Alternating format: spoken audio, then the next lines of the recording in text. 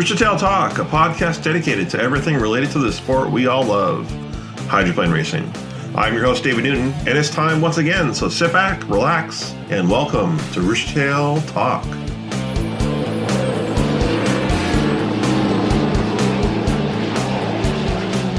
It is July 21st, 2020, and this is episode 45. Now I feel like the time in the world right now is just getting weirder, sadder, and darker.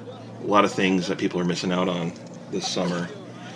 But this episode I want to focus in on a couple of races that are pretty important to people in the Pacific Northwest and that aren't going to happen this year. Well, I know Seafair is not going to happen.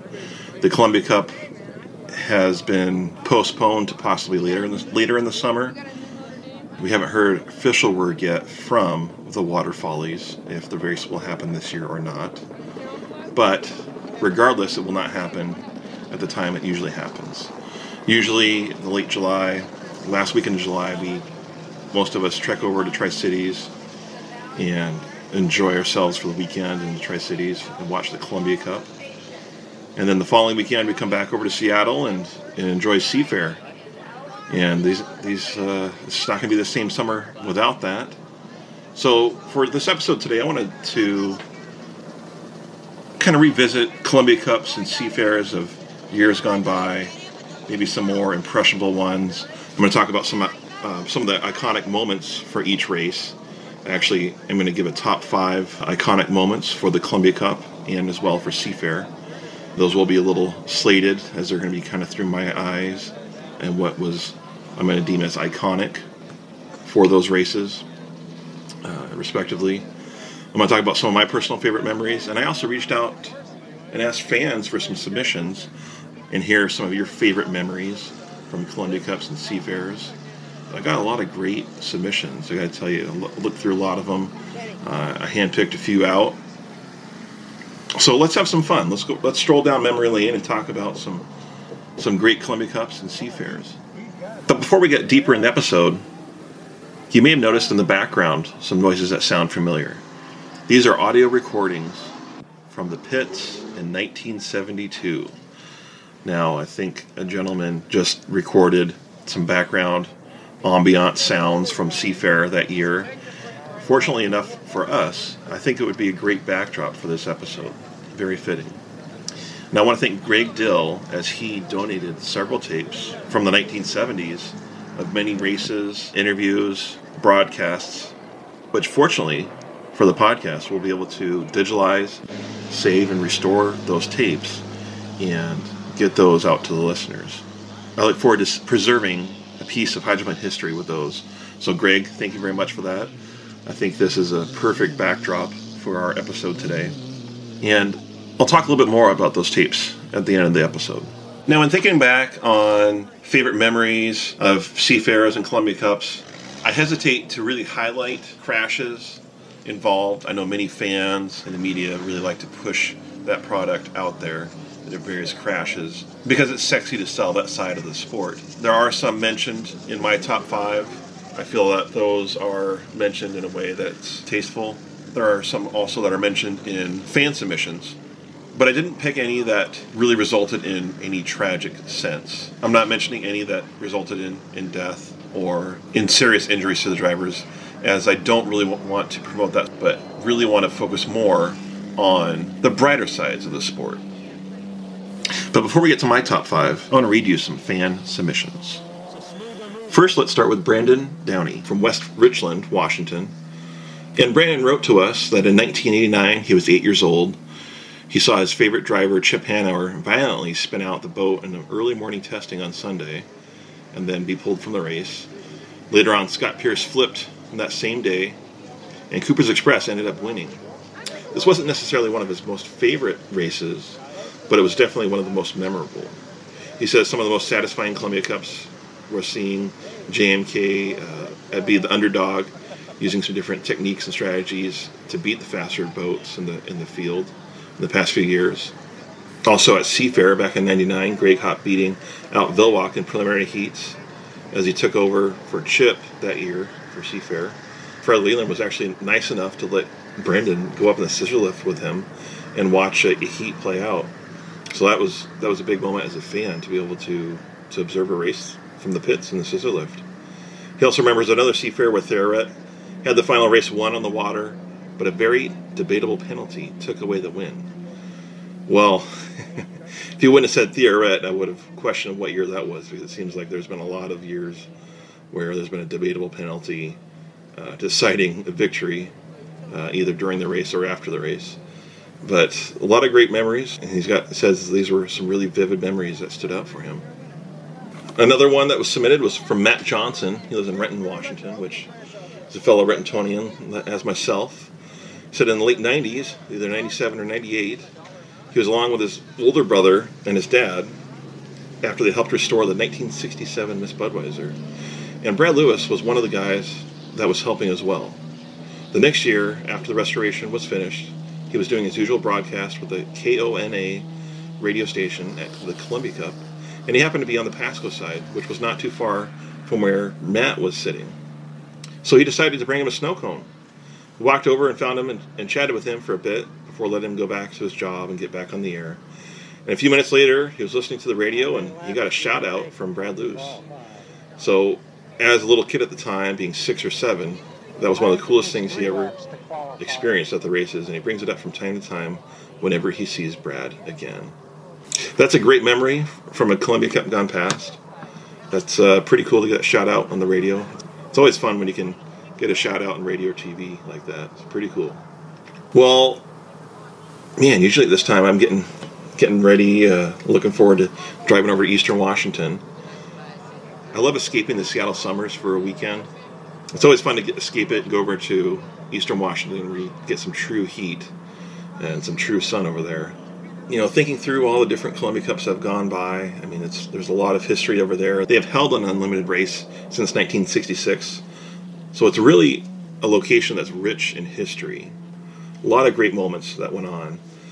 I could sit here and talk for hours on end about the different iconic moments, but in thinking about it, talking with some friends, and mulling it over, I came up with 5 iconic moments that kind of capture the Columbia Cup throughout the years. So bear with me. I know I'm going to miss some of your favorite moments, but these are my top 5. So coming in at number 5 would be 2012. Now 2012 was an interesting year in H1. Some pretty fast boats and a lot of great talent in the sport. In the final heat, everyone thought the Alberto had the clear lead and had the race sewn up. But Steve David jumped the score at buoy, giving up his victory.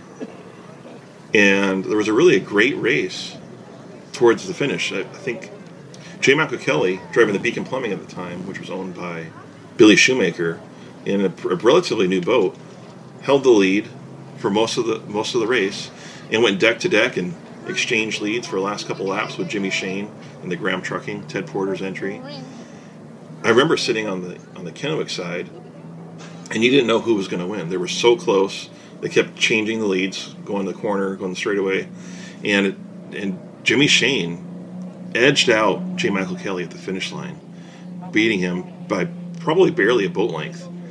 And I remember seeing a picture in the newspaper the next day, and they were so close at the finish. It was a really exciting finish. The fans really enjoyed that one. David is going to come off the exit pin first, and then deck to deck.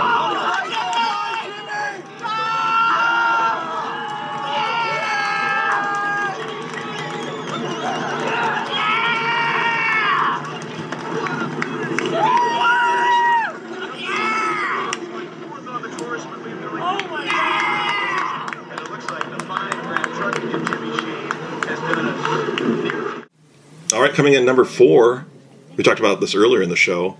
A fan entry talked about the 1989 race.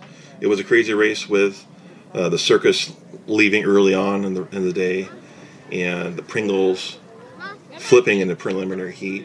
Really became a day of attrition where a lot of boats weren't able to finish or got penalties in the final. And Cooper's Express was able to come to a victory there, which many people thought that was never going to happen with that team at that time. Later on, they were able to kind of come on their own with their latest boat. But in 1989, it was a kind of a Cinderella story for them to be able to win that race. And Mitch Evans probably one of his more popular wins, being so close to Chelan, his hometown.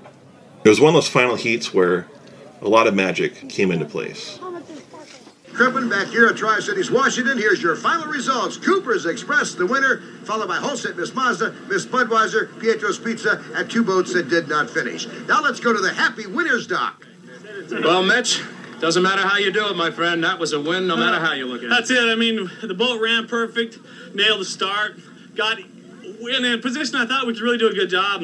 And hey, the thing I stood on it and we didn't worry about what happened. We just went and came out good. You got to give a little credit to Mike Hansen. He was riding you all the way. You guys were forced to stay up on it. Yeah, I kept looking for Mike, and I thought, well, we're gaining ground on Tom a little bit here. And then all of a sudden it closed up and Mike disappeared. And I thought, well, maybe he got caught inside of him, and I just drove on by. Mitch, you guys have worked all year. It has not been the easiest of years. You fought a lot of hard battles, but this one has just got to make it that much sweeter. Oh, that is.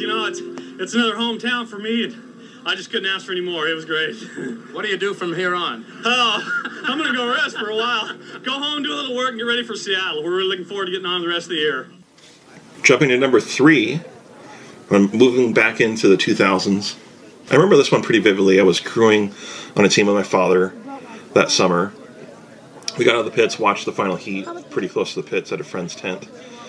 And at the time, in 2001, Fred Leland, well, for many years he brought 2 or 3 boats to a race, but this year he brought 2 boats. They're both Zenetics. They're painted almost identical to each other, so you couldn't tell from the shore who was in which boat. He had 2 drivers, Greg Hopp and Terry Troxel. And the Bud was the boat to beat at the time, and they found a number in Tri-Cities where they were able to outfox him at the start. They got him outside of both boats. One of the Zenetic boats pushed him out in the first corner. The other one screamed like hell down the backstretch and escaped him. And for the first lap or two, everyone thought it was Greg Hopp who was going to get his first victory. And then, I believe on lap 2 or so, the announcer on the radio said, "No, it's Terry Troxel. He's in the lead." And Greg kept pushing the Bud out further and further and further. And Terry got his first victory in H1 on the Columbia River that day. I just remember it was a fun race to watch because of the strategy and it was really a team effort because they were out-qualified by Budweiser by a good amount, I'll say. And they really had to put a lot of strategy to figure out how to win that one. And I just remember after Terry won, and I wish I could find video of this, but I don't think anyone got this on video. But if you're listening and you got this on video, I'd love to see it. But he got close to the pits after his victory, and we thought he was coming into the pits and going to celebrate on the deck. But before he got into the pits, he went and did some donuts. He cut some donuts in the boat. Never saw that before or after of any hydroplane. Terry Troxel takes the checkered flag in Fred Leland's Zenetics 2, his first career victory on the Budweiser Unlimited Hydroplane Series presented by Laughlin. The Leland camp is a big one, and the green shirts are going crazy down. You can hear them in the background, and his teammate Greg Hopp had quite a bit to do with it. He did, great help from Greg. There he is. He's happy for his teammate, and sure he wants to win, but Terry's just got to be going nuts. I saw his daughter down there earlier. She's crying. They're having fun. Terry Troxel, one of America's great boat racers, racing in the national mod class, almost unbeatable, but it's a big step from the small boats up to the bigger ones, Mark. He sure appears to be comfortable now. He does. He got his stuff together. It was a little tough at first being a bigger boat, but came up from the limited ranks, winning a lot, doing really good. So look how happy he is. Great. That is one happy camp. Fred and Jackie Leland, a big crew. They work hard the year round. And right now he's pointing out his crew members and saying, "You guys gave me one great race boat." They're the ones that do it. There's a teammate. I see Jimmy LeBrie there. Oh, there's Greg up on the boat with him, congratulating him. Terry Troxel driving Zenetics 2 for Fred and Jackie Leland, the winner here in the Tri-Cities. Dave Bilwak, a great run coming all the way from the outside, finishing in second place. Terry Troxel, congratulations on your first win, man. I was supposed to come up here and back this thing up, but I'm glad you guys did. Great job. We had a hell of a plan, and it worked. And yeah, I mean, we got a little luck at the end when they inverted everything, but we did it, and that was for Fred's birthday. It's Fred's birthday today. Happy birthday! Happy birthday to you! Coming in at number 2, jumping back to the early 80s, In 1981 was another surprise victory when the Squire Shop with Chip Hanover beat the Bud and the Atlas. Now it was Muncie's race to win. He held them for 4 solid laps, and then going into the backstretch in the last lap, he had a huge lead over the Bud and the Squire. Something happened, a mechanical gremlin got Muncie. The boat went down, stopped in its tracks, and Budweiser was cruising around to the backstretch to what he thought was an easy win. I've heard a few stories told about this. I'm not sure if Dean didn't see where Chip was on the race course, but I think he was just cruising around to get an easy finish. And Hanauer snuck inside of Chenoweth. He beat him to the finish line for a pretty popular win in 1981.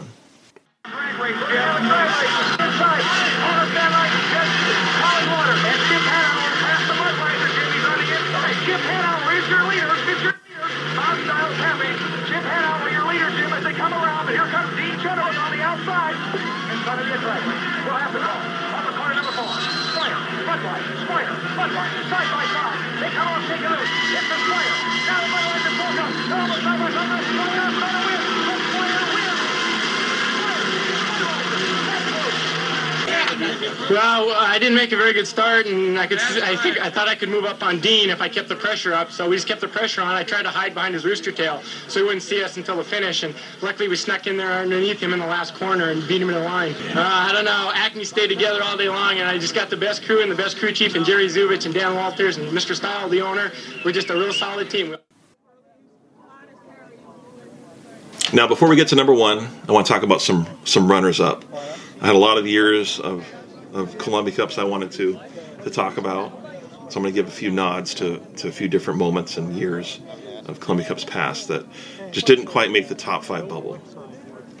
But for me, I would say 1966, for the first ever race on the Columbia River, has to be an iconic moment. Budweiser got their first career victory as a sponsor with Bill Brow and for Bernie Little. Also, the pre-beer garden days. I think the atmosphere was a little bit different when there was no beer gardens and people were kind of free to roam and party and enjoy as they please. I'm a bit young for that crowd. My earliest memories of the Columbia Cup is in the early 90s, so I missed a lot of those days, but I enjoy hearing some of those stories as well. I remember back in 2003 when Lumar beat out the Budweiser again. I just remember that Mark was going crazy after his. Mark Evans was going crazy after his win. It was a fun final heat to watch. I remember the crazy part about that was at that time most of the boats, as in today, they all have the same silhouette, and the final heat was run pretty late in that day. And looking down into the left turn, it was just a kind of a glare and glaze from the sun, the setting sun there. And after the first lap, we saw the boats coming out of that turn, and everyone thought, well, it's Budweiser's race. He's got the lead. And after they got about down to the starting line, you realize, no, that was the Lumar that was out in front. So it was fun to see Bill Wooster get that victory in 2003 and that team step up with that victory. Another one in the 80s was the 1984 Gold Cup. I think that's got to be an iconic moment as well. We give a nod to that because it was the Gold Cup was held in Tri-Cities. Again, I know they had a race in the 70s, but in 84 they had the Gold Cup there. 84 was such a crazy year for Unlimiteds because there was, when I think of Unlimiteds, I think that was probably the gold star year for true Unlimiteds because there was, you think about all the different types of hulls and power plants were racing that year. There was a tunnel boat that was racing, or at least attempting to race in the class. There was the dawn of the turbines were happening. You had Griffin engines, you had Merlins, you had Allisons, you had turbocharged Allisons. You had all different types of power plants, and it's just crazy to think of all the experimentation and the new hulls that were that year. I think it was a pretty exciting race. Mickey Riemann almost had it for Squire Shop, but they couldn't quite finish all the laps. But it was it was another exciting race. One last thing I want to mention before I get to my number one on iconic moments of the Columbia Cup. It was over at the lagoon, about 300 yards behind the pits. Every year on the Saturday of the Columbia Cup, RC Unlimited would host a 1/8 scale race of 1/8 scale models, and that's such a backbone for myself in hydroplane racing because of the legacy of my father with that club and with scale hydroplane racing. But I made so many friends over the years that raced models in that club. It was always a highlight of racing models for the year because you're part of the show, so to speak, with the Columbia Cup. Always would draw a lot of fans, have a lot of people watching the race, and it was just always a lot of fun. All right, but my number one moment, my top iconic moment for the Columbia Cup had to be actually in 2004. Now, I know I have a lot of dates that are kind of closer to now, so once again, I'm sorry if I didn't get your moment on there. But in 2004, it's really a sentimental year because hydroplane racing lost a true legend. Bernie Little passed away. That year, they had kind of a memorial thing for him. The Hydroplane and Raceboat Museum actually had restored I can't remember if they just restored it that year or the year before, or pretty close to that. But they had the Griffin Budweiser restored. They brought that over to Tri-Cities. They also had an early 60s Miss Budweiser, one of the first Budweisers that was restored. They brought those over, and they went out and they did an exhibition run when they had the Round Nose Miss Budweiser, the Griffin Budweiser, and the last edition, all red T6 Budweiser. And they took them out on the course, and they did some parade laps together in honor of Bernie Little. At the time, I didn't quite get the significance of it, but I was fortunate enough, as the team I was with had a scissor lift, I was able to go up in the scissor lift and watch the whole event happen and took some pictures. But Bernie Little really it was really meaningful to the sport, obviously, for many, many reasons. But he was really meaningful to that race, to the Columbia Cup. And some of the stories I don't think I heard until later on in life, but he did so much for that race. I mean, if you think about getting the sponsorships for Budweiser to help host the race, he also put a lot of money in, I know, to the rescue sleds and to those crafts. Wherever he saw a need, he would always jump in and make sure it would happen. I know one thing that's nice, they still have the Bernie tree, which is in the pits, the far end of the pits, and now I believe the winner of the previous year's race gets to sit underneath that tree. But that would always be his tree. He would always get that spot down there. And I believe there was a time where that tree was dying. There was I don't know if it was a insect infestation or what, but he got arborists out there and paid them to figure out how to save that tree and keep it alive and healthy. So he really did a lot for that Columbia Cup, for that race.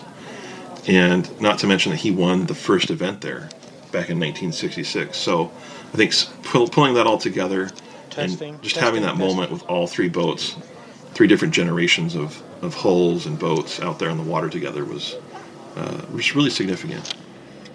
And unfortunately, I don't have any audio recordings of that iconic moment, but there is audio recording of Bernie's final victory, which took place the season before, 2003, at Seafair. But I'll tell you, this team has meant so much to me over so many years. And racing this is my 40th year, and to get these kind of victories at the Gold Cup and the Seattle race, I mean, that's pretty hard to do. But as far as my personal memories with the Columbia Cup, I would say out of all the Columbia Cups I've been to, 1993 really stands out vividly in my mind. I was a little kid running around in the dirt, running around, getting into trouble. I think I was probably 8 at the time. But I just remember all the beautiful paint schemes that all the boats had. They really did a tremendous job of trying to brand each boat. So each boat was really different than one another. There wasn't a bunch of red boats out there running together. They all tried to have their own flavor and taste. And as a kid, that seeing all those different colors and paint schemes really attracted me more to the race. And I just remember how excited I would be sitting on the beach, waiting for each heat to start. And you can't see the pits if you're far enough down river. If you're on the beach on the Kennewick side, you can't see the pits. So you'd hear the clock go off. You know the boats are going to be coming out, and you're looking down the river, and all of a sudden you see the golden red, the Budweiser, go by. The bright Dayglow Winston Eagle, the Kellogg's Frosted Flakes metallic blue and Dayglow orange. You see the Tide come out. You see the pink Circus, the green and red Oberto. There was all these beautiful boats that would just pop out. I just remember being so excited seeing those boats come out on the water. It was a great race as well. There was some unfortunate flips. The Tide flipped in the preliminary heat. And one that was actually pretty crazy was seeing the Circus flip before the race even started. That was...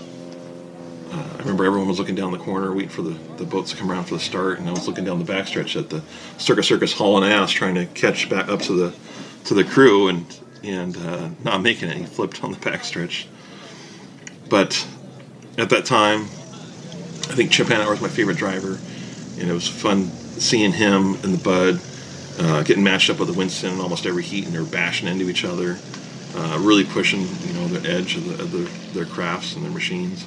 And then Chip winning really, topped it off. But one other thing that just really stands out to me is just all the hydroplane vendors that were out there. Right? Each team seemed to have a trailer with shirts and hats and pins and any kind of stuff you'd want to buy. And I remember a few of the teams had some games you could play. And just how, as a kid, that was like being in a candy store. I was a kid. The hydroplanes were my candy. So going around and looking at all the stuff and seeing what my parents could buy for me.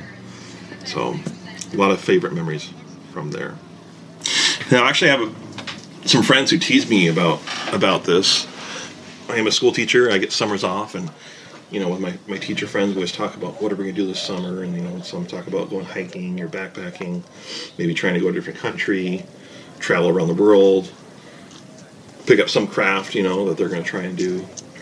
And every year, I always tell my friends, well, I'm going to Tri-Cities. This summer, I'm going to Tri-Cities.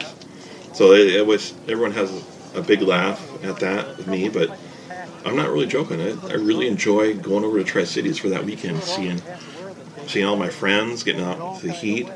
It's just, it's a tradition that I always look forward to. I'm bummed that it might not be a possibility this year. Well, I got a few other great fan submissions I want to share with you. Gary Kavanaugh emailed in a submission. He's from Covington, Washington. And he's been a long-time hydroplane fan, but he would say out of all the races together, his favorite had to be the 1974 Gold Cup, which was in Seattle, Washington. He would share this going to races with his younger brother Roger, and that race was just a huge celebration for him for many reasons. But for 50 years, him and his younger brother Roger would go down the races in Seattle. They always sat at the exact same spot under a tree, close to the pits. Rain or shine, him and Roger were always there watching and enjoying the show. He would try to go with them all the time, but sometimes life got in the way and he wasn't able to continue. This was the first year in all those years that Roger won't be able to go, not because the race was canceled, but unfortunately he recently just passed away. This year, on the day where Seafair would be held, he will be going down with his family and gather around that tree that they would always go to every year to celebrate his life. 6 feet apart, of course, to practice safe social distancing, but unfortunately with no sounds of the thunder on the lake. Condolences go out to you, Gary. I'm sorry for your loss. Hydroplane racing is such a fun thing to share with your family. I've really enjoyed sharing it with my family for all these years.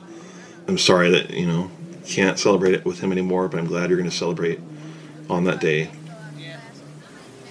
Another one is from John Osterberg. He was born in Seattle, grew up in Lake Hills, and lives in Redmond. So it's safe to say he's a Seattle native. And he has a few different memories from over the years. In particular, in 1965 in Seattle, Bardol won their third consecutive Gold Cup. He remembers the 1973 Race in the Rain with the Great Bud Pack Duels, Memorable Bad Weather, and the last year of the beloved 3-mile course.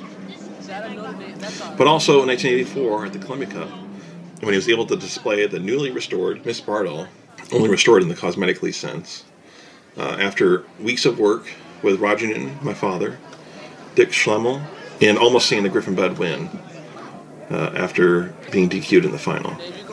A lot of great memories. It really is such a fun time of the summer for us in the Pacific Northwest. I feel really it's the height of summer. All right, well, I want to talk about my iconic moments for Seafair. Now, my top 5 for Seafair, again, Seattle has a long history of it. Early 50s is when the race was brought to Seattle after Ted Jones and Stan Sayers won the Gold Cup and brought it back here to Seattle for 1951.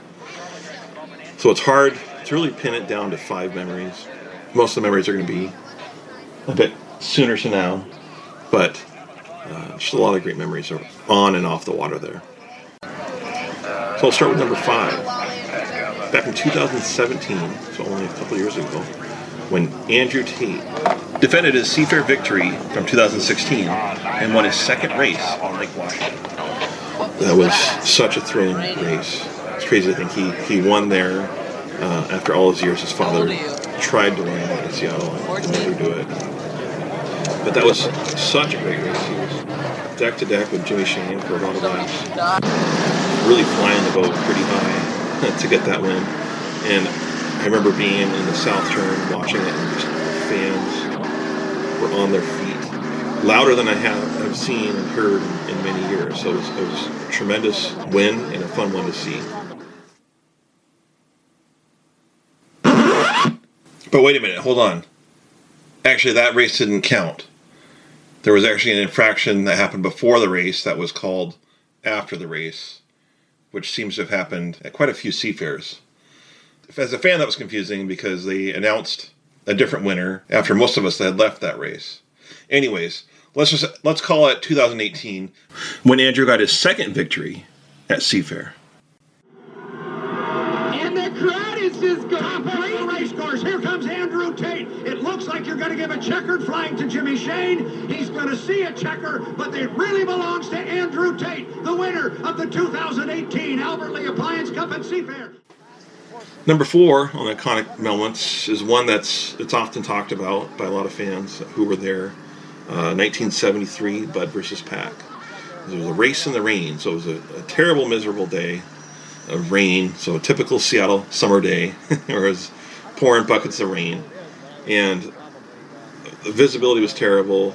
Conditions were miserable, but the fans who stuck it out and toughed it out were really treated to a tremendous race between the Bud and Pack. In each heat, they were deck to deck and exchanged leads on every corner. And I think pretty much every finish was a photo finish. Streaking into the South Turn, your number 1 boat, the Pride of Pan Pack, wobbling, going around that first buoy. On the outside and cutting to the inside is the Miss Budweiser. So we've got a boat race on the inside, the Budweiser, the outside, the Pride of Pan Pack. We'll see if Mickey Riemann has got the acceleration on the outside as they come out of the South Turn. On the inside, the boat you're looking at is the Budweiser on the inside and the outside. And there goes the Pan Pack with that extreme, ultimate acceleration that it has over the rest of the boats. Boy, the Budweiser's really sticking in there, Mike. Look at that. The Budweiser's there. We're taking the Pan Pack now. On the inside, the Budweiser. On the outside, and the Budweiser is in first place. Dean Chenoweth really stuck with the Pan Pack coming up that back chute, demonstrating some horsepower that we haven't seen the Budweiser show so far this season. She shows that she can stay with the Pride of Pan Pack as we watch them come into that north corner, and Chenoweth has the inside and the advantage on Mickey Riemann in the Pan Pack. Okay, the boat race you see on your screen is directly into the north turn with the Pan Pack on the outside. We've got a whale of a boat race here as the Budweiser is on the inside. Chenoweth wheeling. He's got the position, and that's that experience I was talking about, Mike, with Riemann on the outside. Here comes the Pan Pack. He's got the acceleration, but does he have it this time? The Budweiser's hanging in there.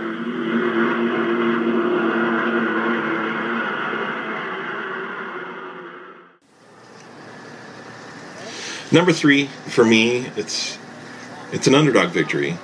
I love underdog wins. For the fans, it's always more. It's juicier. It's just so fun to witness and be a part of an underdog victory. And this one it's kind of a David versus Goliath. I talked before about the 1989 Columbia Cup being on that list. The 1989 Seafair is on my list as well. And this is one where the Circus team destroyed their main boat earlier in the season in Syracuse, New York. Threw together their backup boat.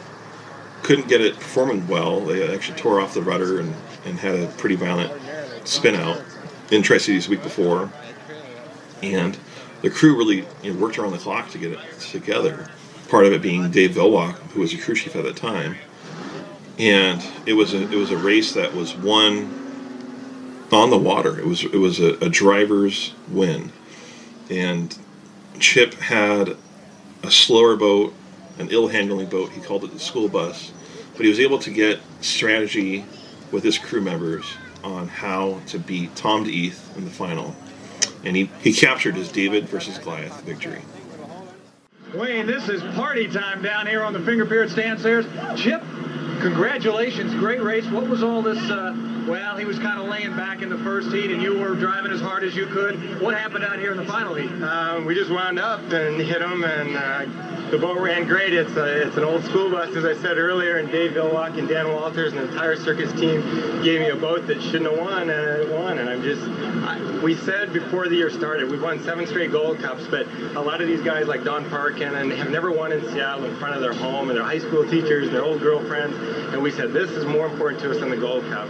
And to do it with a backup boat in this kind of scenario when they were faster, it's just one of the best ones I've ever had. You've won here before. Still as exciting winning, maybe even more exciting this time? Much more exciting. There's no comparison because last time we had boat on them, and this time we didn't have it. We just had to really gut it out. You guys stayed up night after night after night to get this thing here, and I just can't say enough about him. And Dave Velwach, the team manager of this team, he's going to be the greatest star the sport's ever seen. I've never seen anybody that works as hard, is as dedicated, is as smart, and the guys behind him supporting him. I tell you, in the years to come, the future just looks so good. Number 2 on the list was a fun one. So in 1997, the flip and win. Up to that time, when a boat flipped, everyone thought, they're done, out of the race. And Mark Evans flipped the Pico American Dream in a preliminary heat, I believe it was the second round. Flipped it, and, everyone thought, they're done. That's it. They brought it back. I believe there was a few other delays. And the team worked feverishly on the boat, got it back together. I believe later in the day, the Elam slid out, landed on top of the Bud, and put the Bud out of the race. And so I know that really helped the Pico's crew as that gave them more time to work on the boat. And we talked about that crash in an earlier episode with Mark Webber. But they were able to, come together as a team, find parts, put the boat back together enough to get it into the final heat, and they won the race. And it was kind of a miracle win, because up to that time, you flip a boat, you're done. But they had that refuse to lose, refuse to quit attitude, and they miraculously won that day. They are cheering their boat as it pulls into the pits. I got to tell you, too, other teams are cheering for those guys. They wanted to go out and win, but what Mark Evans and his guys did today, after being upside down, is nothing short of incredible. And to be honest with you, I don't know that Budweiser could have run with him in that deal. He ran as fast as anybody that runs here all day. In the final heat is always the roughest water with 7 boats out there. He's back in the drink again. He's been there all day. And this time he wanted to be there. Haven't seen a winning driver go in the drink in a long time. That's a $500 fine. He probably forgot about that part. Heck, that's the nicest $500 he's ever spent. Brilliant. Let's go down to the pits and the winning driver, Mark Evans. Mark! Wow. Unbelievable day. Isn't that something? Oh, shit. Shoot, I'm out of wind. Oh, man. Awesome crew, huh? Pico is an awesome crew. That's all I can say. You said right when the boat came back upside down, you thought you could put it together, and your crew, I've never seen anything like it. They got it done. Isn't that something? Man, to do a blowover, come back and win the damn race. I tell you. Oh, hi, Mom. I'm sorry. I'm cussing. I'll knock it off, I promise. Tell me about the final heat. You took control right off the bat. Oh, man. the guys gave me what I needed. I told them, look, folks, we need some horsepower. I told them my flaps were broke. They fixed the flaps, and it was just a perfect ride. The boat was out of hand a little bit, but we had the horsepower. Thanks, Tom. We had the horsepower, we had the ride, we had the energy behind it all. I mean, so many people behind the whole thing. Look at this guy right here. Yeah, come on. This guy raised a bunch of money for this team to put this together. And you got a Leland. It's a Leland Leach. You ended up in the water here. Feels pretty good after this. It does. I love it, man. That's great. All right, Mark Evans, that's one of the most incredible wins we'll ever see here at Seafair. All right, before we get to number one, talk about some runners-up. So a few other great races in Seafair's history will be 1979 with Steve Reynolds, who thought he won the race. Everyone on the shore thought he won the race, but turns out he jumped the gun. And it was such a disappointment for the fans and for him, as Steve Reynolds was a Mercer Island boy, hometown hero, thought he had the race won. He was a young gun there, and that was his rookie season. Thought he won the race, but jumped the gun. So the race went to Muncie. Also in 1995, when Bernie Little, on another rainy Seafair Sunday, got another Seafair victory, but it was very iconic for him, as it was his 100th victory. I also got to give a nod to this organization about the Blue Angels. They always perform every summer at Seafair, give the fans a great show. Many hydroplane fans, including myself, don't always appreciate the Blue Angels there, as I would say it takes some time from the water, but I know a lot of fans always look forward to it and really enjoy the show that the Blue Angels put on every year. Also in 1955, the Gold Cup was at Seafair again, and I believe for the fourth year in a row. And it was one that ended in controversy, which is something that we're kind of used to by now. But back then, Muncie thought he had the race won on overall points. All the fans thought he had won. Everyone was excited as Bill Muncie won with the Miss Thriftway, but had the race taken away due to the Gale having an overall faster time and bonus points being awarded to the Gale team. So the Gold Cup would not be back for the next year and went to Detroit. So it's one that really heated up that Seattle-Detroit rivalry. So that's a pretty iconic moment there. But we also had the 707 barrel rolling over the race course. Pilot Tex Johnson barrel rolling Boeing's 707, really putting on a display of what it could do. Well, jumping back to the 90s, 94, Fred Leland got his first victory with Dave Vilwalk. Really huge win for Fred. It was fun to see him get his first victory then. But also another underdog win in 1992 when the Tide with George Woods Jr. was able to beat Bud and the heavy hitters in the final heat. All right, so my number one iconic moment. And when I thought of all the different moments, I really thought, all of the different seafarers that have happened, the different things that are important to people in the history of Seafair. And I really channeled my father and a lot of other people who I've talked to about Seafarers over the years. But for me, I think the number one iconic moment for Seattle and Seafair is in the 50s, from 1951 to about 56, when the slow motions would pit over on the other side of the I-90 bridge in Lashai, and they would start every heat by having a flying start underneath the bridge, going full throttle to the starting line. And upset a lot of people from Detroit, but Seattle loved it. It was a beautiful sight to see, and really, if I could say one moment being the iconic moment to me in my mind, the slow motions starting under the bridge, going 160 miles an hour to that starting line, has to be it.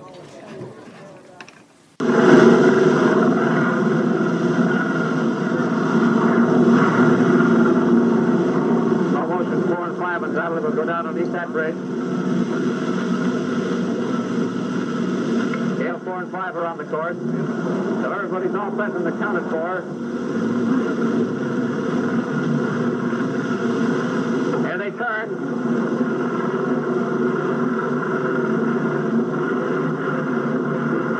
Is up. I think that gun going off. Everybody's slowed down. They thought it was going to be a start.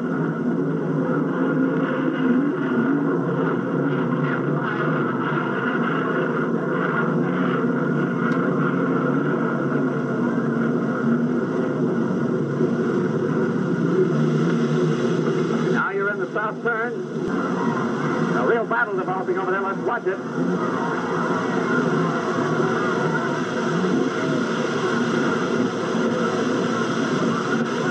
Here's the real battle for you in the first heat, the first time around. 8 laps in all. Here he goes. Slow motion 5 comes out of the pack and is out there in front. Man, look at that boy go. The number 1 boat, slow motion 5, just stepping away from the rest of the crowd.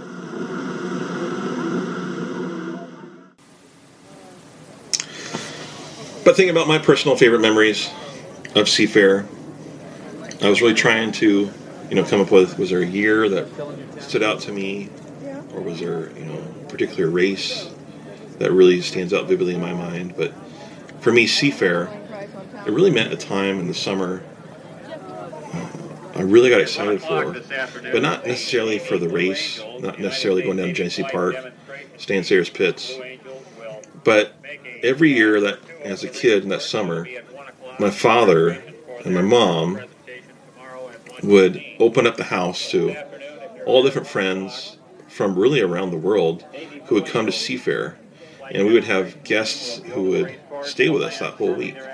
We had people that came from Eastern Washington, California, Canada, Indiana, even some other places on the East Coast that I can't remember right now, but we'd even had people come over from New Zealand. And they would come and stay at Hotel Newton for the week, and we'd always have big barbecues, dinners, and it was such a fun time in the late 80s, 90s, into the 2000s to have people come and stay at our house and really share that experience with us. But at that time, too, there was, that we didn't have the social media, the internet, and the access to the film footage, the race footage that we do now. One thing that I would always look forward to is my father would always record all the races, and when Seafair came, we would make VHS copies to the people who would come, and they would, we would watch the races together and kind of dissect and talk about the different racing, what went on there. And it was just such a fun time to share that bond of hydroplane racing with our friends. So for me, Seafair really meant time with the extended family and time with our friends to share our love of hydroplane racing. So that has to be my personal favorite memory. Well, did I hit on any of your top iconic moments for Seafair or the Columbia Cup? Did you think I missed some? Well, I probably did. You're right. But if you want to share some more of your favorite moments, feel free to comment on social media and share it with us. Love to hear from more of you. And before I go, I will share a couple more, because I did get a lot of submissions, and I think we really need to share out some more. Don't you? This one comes from Nelson Holmberg, and he lives in Vancouver, Washington. I've known Nelson for many years. He is a fellow modeler racer, but he's been a long-time hydroplane racing fan. And he says his favorite memory is from the Columbia Cup in 1989. He got the chance to recover the race, the Columbia Cup, for the Oregonian newspaper. He worked part-time in their sports department.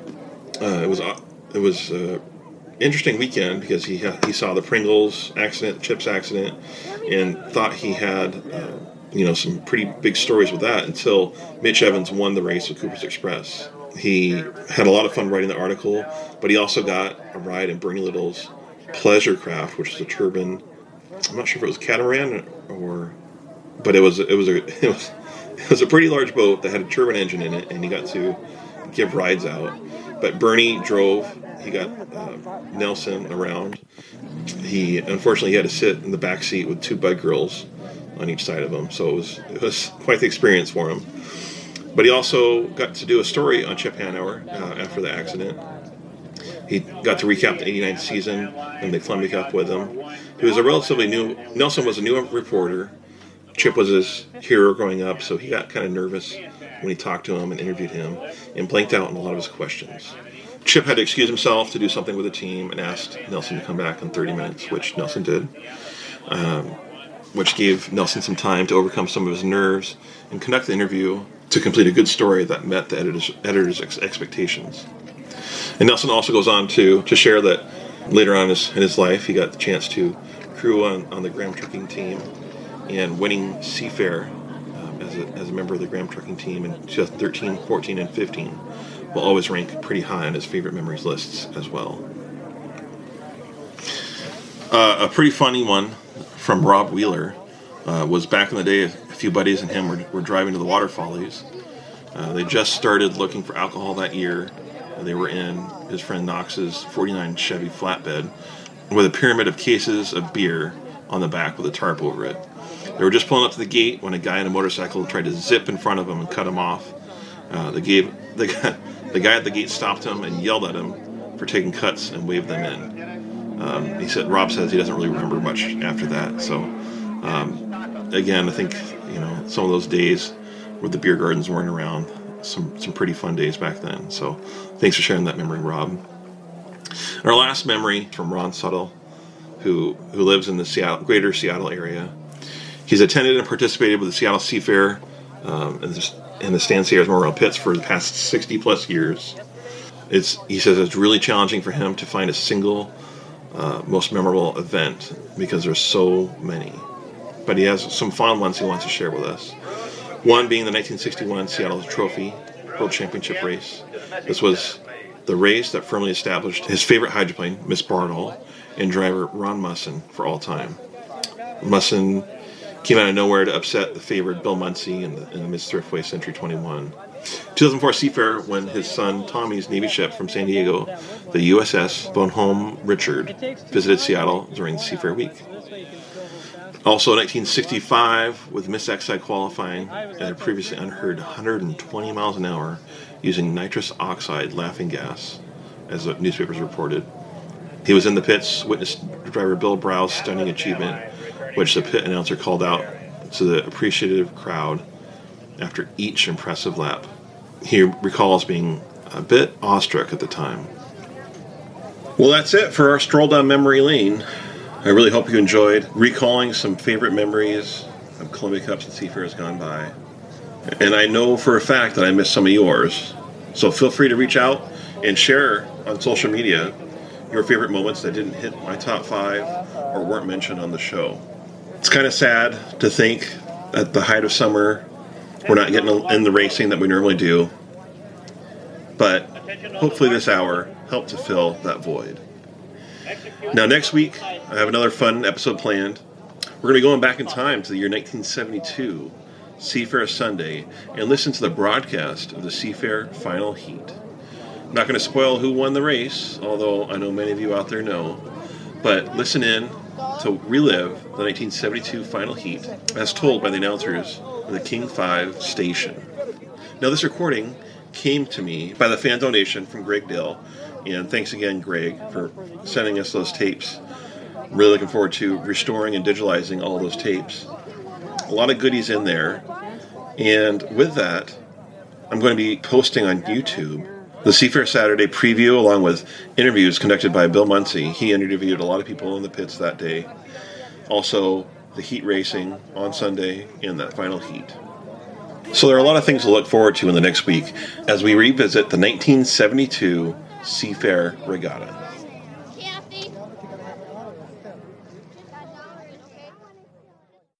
Well, I hope you've enjoyed our episode. Make sure you come back next week to listen to our next episode.